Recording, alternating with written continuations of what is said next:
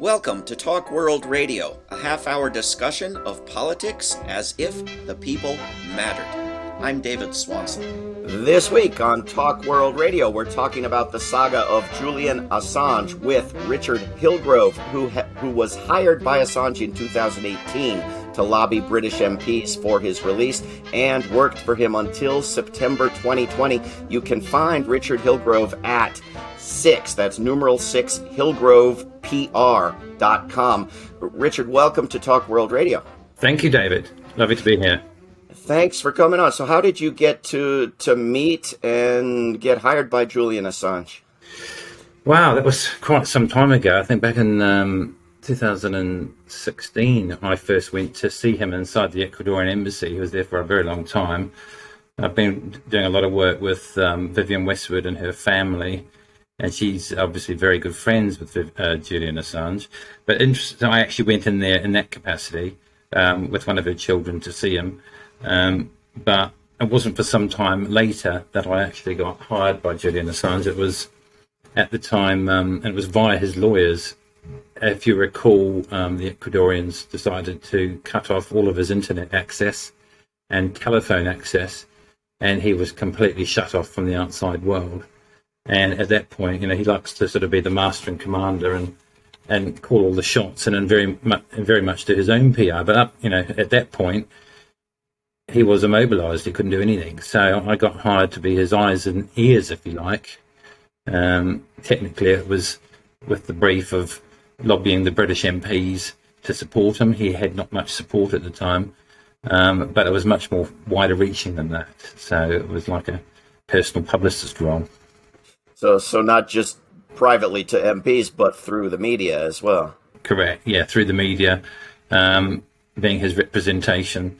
But obviously, the only people that could speak for him largely were the lawyers. So, handling interviews and all that sort of stuff as well. I've been the press secretary for a presidential candidate who did his own thing very much, and that's not easy to speak for someone else who's good at speaking. How do you do that? No, exactly. Well, if they can't argue back, it created an unusual window of opportunity. Quite a rare moment of opportunity, and obviously what's happened to him now is an absolute travesty. This ongoing saga, which is now playing itself out in the courts, is just quite a sad situation as far as I can see. Absolutely. I want to get to where we are at the moment. But how did it go lobbying MPs? Was there any support? I think he's been tarred and feathered with all of the accusations, and a lot of his supporters, that were once, it was very much champagne socialism at one point, where everyone from, Jemima Goldsmith to, interestingly, Sting and Trudy Styler even supported him at one point. I don't know if anyone actually has ever heard that, but they were big supporters. People put up that bail money and obviously lost it. And, the people then suddenly left the building and no one wanted to even talk about Julian Assange. In the UK, the United Nations had been saying for several times that he needed to be released. The UK was taking a very different stance to it, and most of the MPs were sort of going along those lines.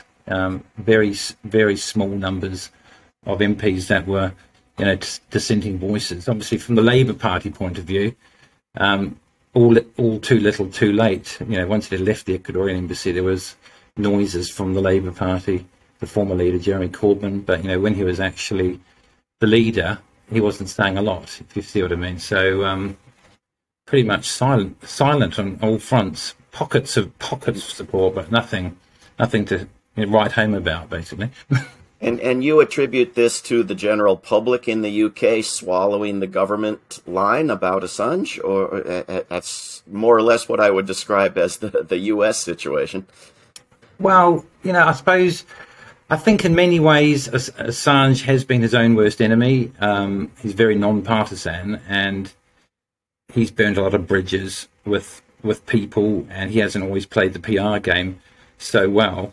And I think people just, they got reminded constantly that they were paying for the bill for all the police officers to be outside, and kind of got annoyed with it all. So they sort of fell out of love with Julian Assange in many ways. I think in recent times, I think people in the UK, like everywhere else in the world, have started to see that he is, as a symbol of our freedom of expression and the right to be able to publish. What's happening to him is unfair, but they kind of don't know what to do about it. He's been made an example of now. He's become sort of the most famous example of, if you want to leak or if you want to publish, be damned. And people don't know what to do about it. So even if they do support him, they're remaining rather quiet about it. And there's obviously lots of global voices that are supporting him. UK seems to be a bit quiet on many fronts. When you have done interviews on his behalf with the media, it's sort of you up against the media, right? I mean, they're against him, despite his interests seeming to be those of free media. Well, I think what you're saying was the case, but it seems to have shifted. And I organised an event at the Frontline Club before I departed working for him, and his biological father, John Shipton, came along, and he said, we've seen a marked shift from the media, universally condemning this person who doesn't seem to know where to stop and whose side he's on, to now it being about all of our right to express an opinion. And I think a perfect example would be the Guardian newspaper in the United Kingdom. And they were condemning Assange for months and months and months, and just, really having a go at him. And now, if you look at their stance, they say he should not be extradited in any way, shape or form. And these are people who are not fans of Julian Assange whatsoever. However, they see the wider view that he still has the right to publish, even though we don't like what he has to publish. We don't like the way he operates. But, the point is, if he goes down, we all go down. I mean, who's going to feel brave enough to leak a story now when they could get extracted from their home environment and removed to another country to stand trial? It's a nightmare. It's an excellent question. We're speaking with Richard Hillgrove, who worked for Julian Assange. You can find him at 6hillgrovepr.com. Richard, I haven't noticed that shift in U.S. media. Have I missed it? Is it there? I think there's a bit of a malaise, really, on it. I think he's almost become more than a man now. He's become almost a myth. And I think the narrative seems to have sort of exhausted itself a bit, and it's sort of snaking its way towards this appeal now to decide whether the legal process can be reversed and he can stay after all in the United Kingdom.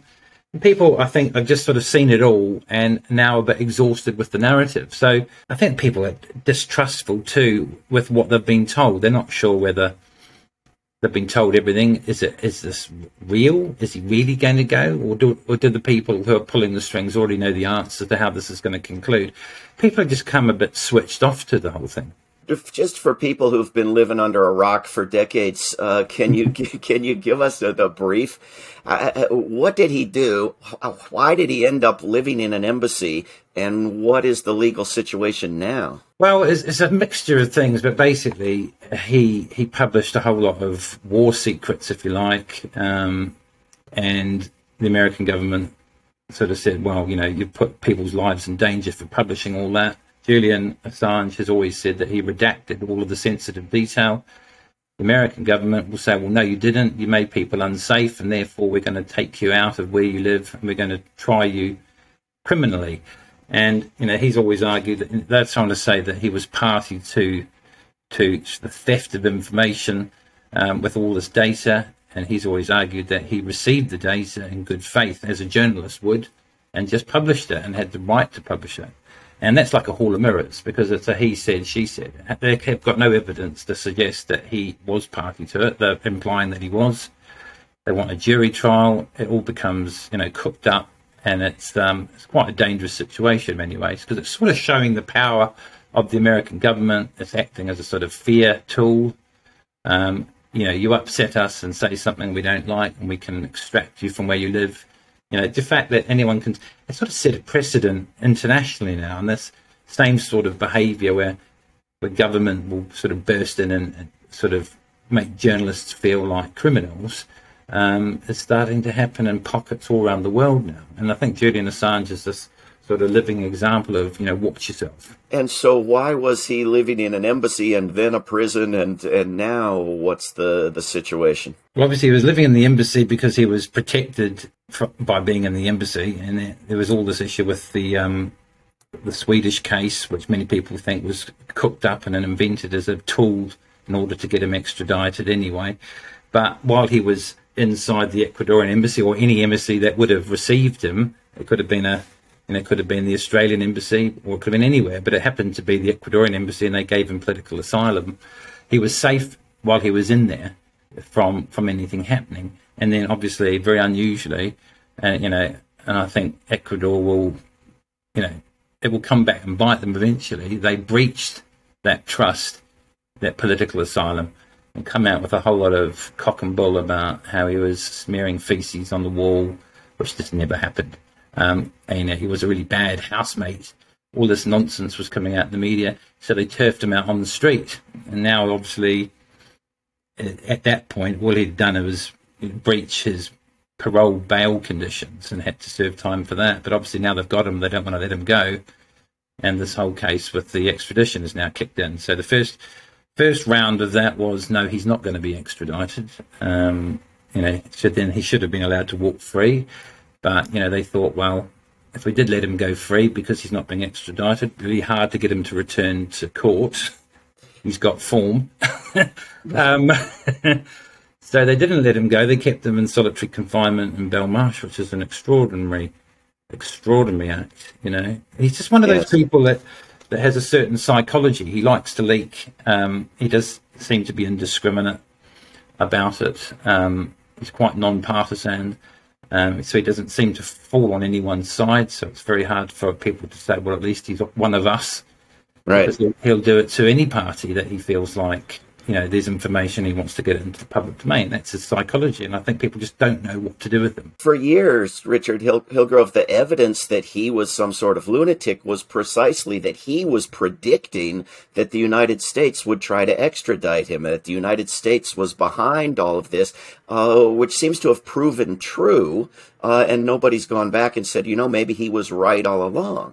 Well, yeah, he was like a Nostradamus figure, but it wouldn't take much to predict that he might be wanted in America if they weren't actually that happy. I suppose the problem for America is if it didn't stop there, where would it stop? And what else would he leak, and what would he have to say? And he had that anonymous Dropbox, which he had developed, where he could receive data from anyone, anywhere, and protect his sources, which made him extremely dangerous. Very dangerous. And, during these COVID times, what would he be leaking? It's just an unknown quantity that had to be stopped as far as authorities were concerned, and they just needed to find a mechanism to do it. So this dubious mechanic that they're using to try and sort of criminalize a journalist, that's why it's inflamed everyone worldwide, because it just makes no legal sense, really, ultimately, because it's clear he was just, expressing his right to publish. But it's been dressed up now as some sort of criminal act, and it's very hard to prove. And the main point is, and I think this must be worrying for him and his family, is what will happen if he does get extradited and gets onto American soil. Can he be given a fair trial? Will he even get to trial? Anything could happen. I can't imagine where in the United States he would be given a fair trial. This is someone who exposed the horrors and lies of wars that were labeled Republican wars in the United States, and who exposed the cheating and scheming and unfair political primary elections of the Democratic Party in the United States. Most people in the United States identify with one or the other of those. Well, and you've done both. Strictly speaking, the biggest group is independents of either of those two parties. But in the media, 100% of everybody identifies with one or the other of those two parties. Where is he going to get a fair trial? It's so biased, and no one could say that they're not party to what's happened. There's not going to be a fair trial, no. And I don't think the government ultimately wants him on American soil for a fair trial, which means his life's at risk. You have a situation where, I'm not trying to be doom and gloom, but you have a situation where high-profile figures like Epstein suddenly die in prison, and it would be very convenient for that type of thing to happen. I'm not saying it would, but he's safer on non-American soil from that perspective. That's for sure. The United States has to promise no death penalty when extraditing from a slightly more civilized country to the United States, right? Well, absolutely, and then human rights are to the fore. But the main problem will be, there's been a lot of foreshadowing going on in the court cases saying that Julian Assange is so mentally ill that they consider him a suicide risk. And the first trial, the reason he wasn't extradited, I know it's dressed up as, the judge saw his freedom of expression, but that wasn't actually the reason the judge gave for not sending him to America the first time around. It was that she considered him a suicide risk. His mental health is really poor. And I just think if things don't go his way and he was extradited, there's a strong argument to suggest that people wouldn't disbelieve the idea that, something might have happened to him from a mental health point of view. You can't rule that out, that certain tricks can be played, and is he that safe in another country? And the current status is that there has been a ruling that he can be extradited, and then there's been a sort of a take it back part way ruling that he can appeal that ruling, right? Correct. Yeah, he can appeal the ruling to the judges at the Supreme Court. So he's got to another stage where he can. Yeah, but they haven't said for sure that they're going to agree to even hear it in the Supreme Court, but they're expected to. Meanwhile, the United Nations Special Rapporteur on Torture has suggested that he has effectively been tortured by this ordeal, right? Well, he's been saying, Nils Meltzer's been saying that all along, and I organised, just before this whole trial started, I organised an event at Frontline Club, and Nils Meltzer attended that, and he was speaking. So was James Goodale, the former New York Times defense counsel, was speaking via video link, but Nils was there in person. But he's been consistent all along, saying this is shocking. I mean, he's actually written a book about it all now as well. We'll be surprised to see it come out as a film at some point. I would if it were Hollywood making it, but maybe somewhere else. Yeah, maybe. It seems like there's a shortage right now of people doing what WikiLeaks was doing, that WikiLeaks isn't doing it. I mean, I'm convinced that there are secret U.S. Documents suggesting that they are well aware Russia is not about to invade Ukraine tomorrow, and that we would see those documents if somebody were doing the job of journalism that Julian Assange was doing. Instead, we've just got Russia's about to invade any minute without the balancing act tools. I agree with you. I have to agree with you. I think WikiLeaks as an organisation got, you've got to look at where the follow the money, and you've got to look at the situation back in 2010. A lot of people would argue that it's become almost like an asset, if you like, to show people and silence people, and the whole thing's been taken over, if you like, and WikiLeaks is no more. I mean, it's pretending to still function, but it's not really functioning. And this whole sort of drag it out treatment of Julian Assange, it's like a crucifixion in many ways. You just watch him and watch what will happen to you. And like you say, everything's become silence. Who on earth would take a risk now if they did have the information and data and publishing it, and being tracked and hunted down, and this type of thing happened to them? So you're right, we're not seeing the other side anymore. And it's and if Julian Assange is punished worse than he already has been, I mean, what is going to be the impact on journalism worldwide and on the conduct of governments worldwide? I mean, are other governments other than the imperial U.S. forces going to think that they have the privilege to go into any other country and extract a journalist or an editor or a publisher and prosecute them back in their own country where they maybe have never been? It does set a precedent. You're right. It sets a precedent. And if you can be, basically any country can be a bit peeved and they want to bring a case against you, and you can be uplifted. Not America doing it, but, Brazil is angry, or China perhaps angry about something that's been said. Everything's just getting shut down, but it's kind of parallel with what's happening with the digital citizenship that we're starting to see come into play. The way COVID's been handled and how it's acted as a tool of fear. I even think a lot of the climate emergency stuff all seems to be fear narratives that seem to be in play, designed to shut things down in many ways. And I think I'm quite frightened by this digital citizenship, where everything we say is algorithmically censored. A lot of that sort of stuff's going on. I mean, you see the Joe Rogan podcast, and thank God for Joe Rogan. But maybe Joe Rogan's the new WikiLeaks. How much more are we going to be able to hear about before the algorithms get us all, and we're not hearing stuff anymore?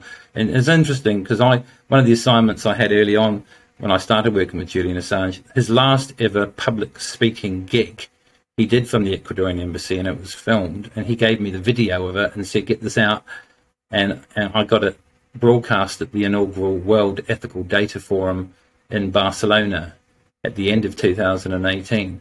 And interestingly, you can see it on the internet if you Google it, but Julian Assange, it's quite haunting hearing it back now, but he said, we are the last generation to be free. And I thought, wow, what a prophetic statement. But, all that seems to have come true in the space of 3 years since he said that. And if this incredible growth of censorship and redirection of right. eyeballs on the internet doesn't work, and if extraditions and trials don't work, people used to say you were a lunatic if you suggested the United States might try to kill such a person.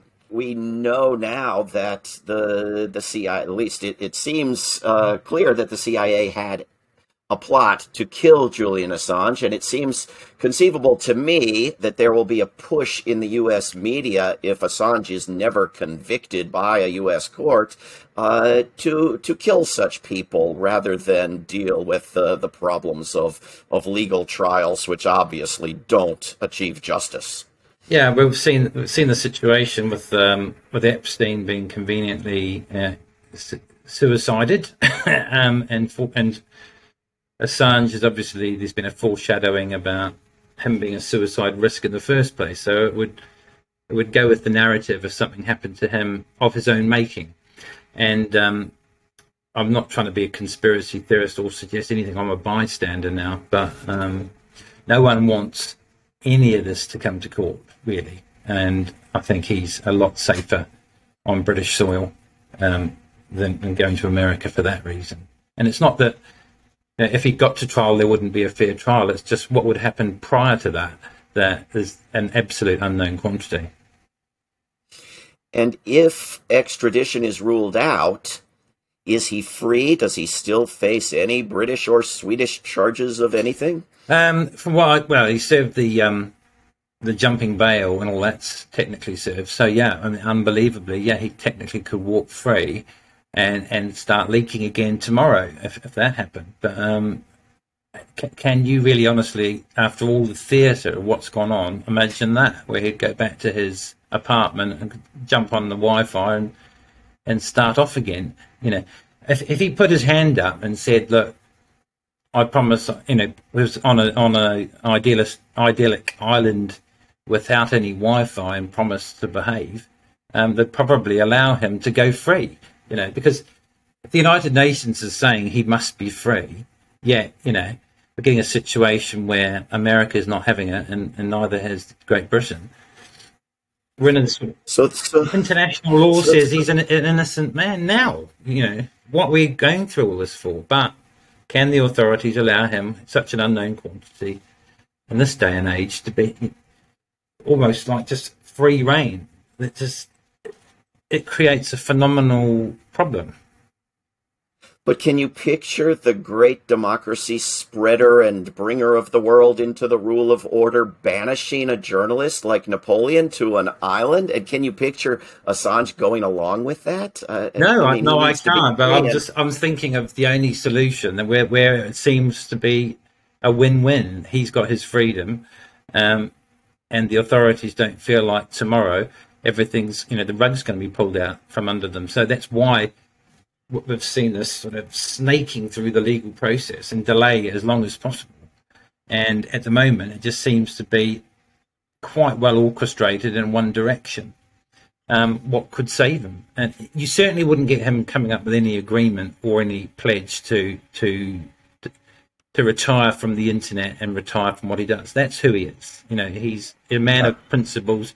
Nothing they've ever published at WikiLeaks has ever been proven to be fake. In this age of fake news, which is everywhere, we're just swamped with disinformation.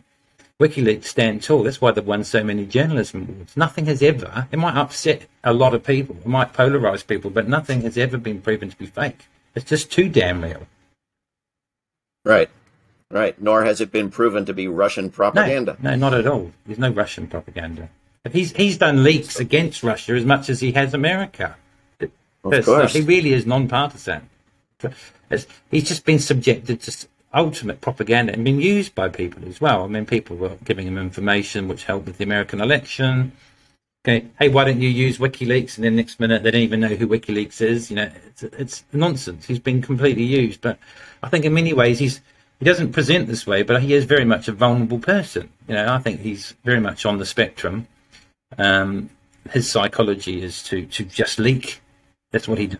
Yes. And he doesn't know, he doesn't have any barrier to doing that. He'll just go ahead and do it. And he can be a little bit mischievous with it. He just does it because he wants to do it and he sees it. But it's all real. It's all true. It's just really inconvenient for everybody. Well, everybody in power abusing the powerful, I should say. Yes, agreed. It's very convenient for the rest of us and very useful. It's nice to know what's actually going on. Yeah, but it's quite rare nowadays, isn't it? So with just a minute left, Richard Hillgrove, what can people do who want to help? Do we need more public pressure to have him free to do what he was doing? And is that achievable? I think there needs to be some power centers come forward, and maybe some of the people that support him in the past. People like Lady Gaga went in and saw him at Ecuadorian embassy, and some really high-profile people have all turned their backs on him. And I think some of those, big names could actually say, well, hold on, what is really going on here? And actually sort of put their hands up and actually try and make a difference. And I think everyone's turned their backs, and that will change things. And I think he's been kind of occupied a little bit too much by the left, the hard left as well. There seems to be a lot of the don't extradite Assange. They're all very kind of socialist left wing, and they don't really resonate with the mainstream media. So there's not really a powerful voice in the mainstream media, whilst that group, it seems to be speaking for him. And that's not him anyway, if you see what I mean. I think some people with a sense of humanity that see what's going on to this person need to come forward. People with influence and power need to do that, not just fringe groups. Well, maybe we all need to turn from lobbying MPs to lobbying celebrities and see where we get. We've been speaking with Richard Hillgrove. You can find him at #6 Hillgrove PR. Richard Hillgrove worked for Julian Assange from 2018 to 2020. Richard, thank you very, very much for coming on Talk World Radio. Lovely to be here. Thank you, David. This is Talk World Radio. I'm David Swanson. Take action at rootsaction.org. Help end war at worldbeyondwar.org. Read or listen to today's Peace Almanac entry at peacealmanac.org. All past shows can be heard at talkworldradio.org. Talk World Radio is produced in Charlottesville, Virginia, and syndicated by Pacifica Network. There is no way to peace. Peace is the way.